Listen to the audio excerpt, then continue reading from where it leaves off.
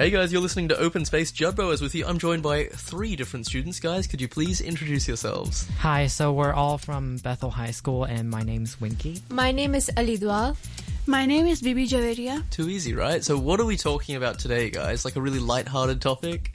So today we are talking about how to live a fulfilling life. See, this seems like a really... Like, most people don't know how to do it, so I am curious how you're gonna figure out how to live a fulfilling life. First of all, who here thinks they're living a fulfilling life right now? Well, for me personally, I think that my life right now is pretty fulfilling, although it's not perfect. No one's life is.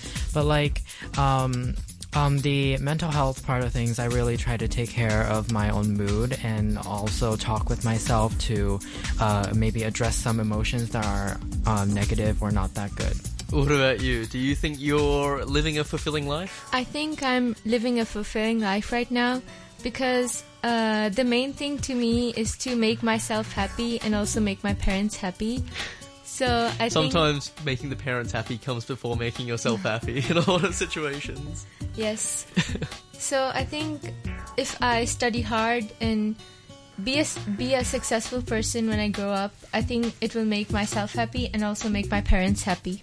Mm-hmm. What about you, baby? Same as Dua. I think I'm also living a fulfilling life. For me, living fulfilling life is like living a happy life. So I'm happy all the time. Literally all the time? Yeah. Well, what's your secret? I don't know. I think I have good friends who make me laugh all the time. So, I mean, although that we're all like agreeing on the fact that we overall have a fulfilling life, I'm sure all of us do have times of sadness or like sometimes where we feel a lot of negative emotions because maybe your grades are going down or maybe your friends are unhappy with you and all of that. And I think it's really important to realize that no one's life is perfect because often on social media a lot of things such as like photos on Instagram can make other people's lives seem like, oh, they're like living a perfect life with nothing that is bad. That's a good point, Winky. Like when you go on Facebook or you go on Instagram or you see magazines or whatever, no one ever posts an Instagram post or something of like when they're having a bad day and like, oh, my life sucks. No, every post is like, I'm at the beach or I'm on holiday or look at like all my friends. I look so beautiful today, right? Yeah. So sometimes when you read it, you're like, oh, everyone else is having such a good day and I'm having such... They're probably not. They probably have to go home and do homework and their parents yelled at them or something. Whatever. But you don't get that impression. So sometimes it's hard to think that, you know, your life is so great when you're looking at all this stuff, right? Yeah. And I want to mention, when you talk about fulfilling life, is this something like... I need to go out and make a lot of money and be really rich and buy lots of things to have a fulfilling life? Because that's like a lot of people's impression, right? If I want to be successful or if I want to have a fulfilling life, I need to have a huge house and a really expensive car and all this stuff. Is that true, do you think? I think that money is not the best way to feel fulfillment. I think the best way to feel fulfillment is for you to be satisfied with your life and just be happy and don't care too much about the difficult life. Yeah, I think money is not really like it's important in our life, but is not like the one most important because like your mental health is the most important. And if you have good relation with your family or your friends, you will be happy and satisfied with your life. Yeah. Well, speaking of mental health, I have seen a lot of my friends in the past that experience problems with mental health.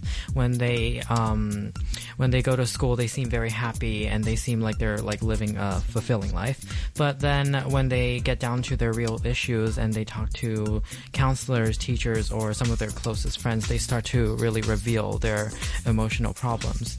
But you're right in that, like, if you're talking about, like, money, it's something that, like, you can't fix your mental health with, like, money, or you can't make yourself happy because you have a lot of money. A lot of people think, like, oh, if I was rich, then I would have no problems, I would just relax all day, but it's not true, because a lot of celebrities and stuff have all the money in the world, but they still seem really unhappy, right? So, it's probably not the secret. Do you have any tips for trying to find fulfillment? Is it maybe finding something you love doing, like a goal or a hobby? Maybe that could be helpful, right? If you're working towards something. I think to achieve a fulfilling life, you should plan your future or have good relation with your family, just like I said before, because your family is your true helper, or I don't know how to say. So I think treating yourself like royalty is like the most important thing. Like no matter how people think or treat you, you should treat yourself good. You should feel satisfied with your life. Yeah, that is, treating yourself is definitely a way that I agree with. But other than that, I think the most important thing, in my opinion, is to be in touch with yourself and really get to know what kind of a person you are. Because once you start acting like someone that is not what you are yourself to impress others, such as your friends or your teachers or other people around you, it really can affect your mental health and make your life seem miserable. Yeah, and it will, just like Winky, you said it, if you are satisfying your friend or your teachers or anyone other, I think people will never satisfy with you. They will never be satisfied with you. So be satisfied with yourself first, and then I think that impressing your friends or your classmates or anyone in the world is not an important thing. You're not here to impress them. You're here to live your life. But is this something you see at your school, or maybe with people your own age? Is this something people are really concerned with what other people think still? Yes. Yeah?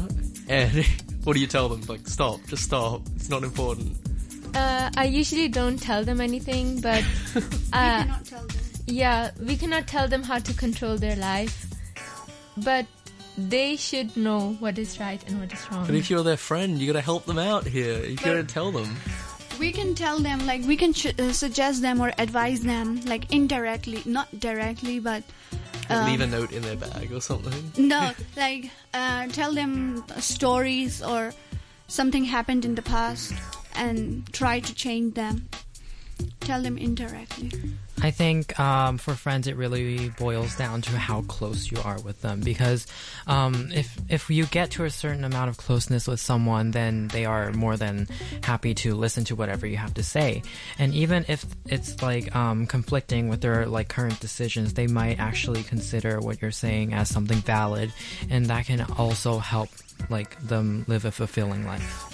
All right, excellent, guys. Thanks so much for coming in. Give yourselves a round of applause. Can we do that? Yay!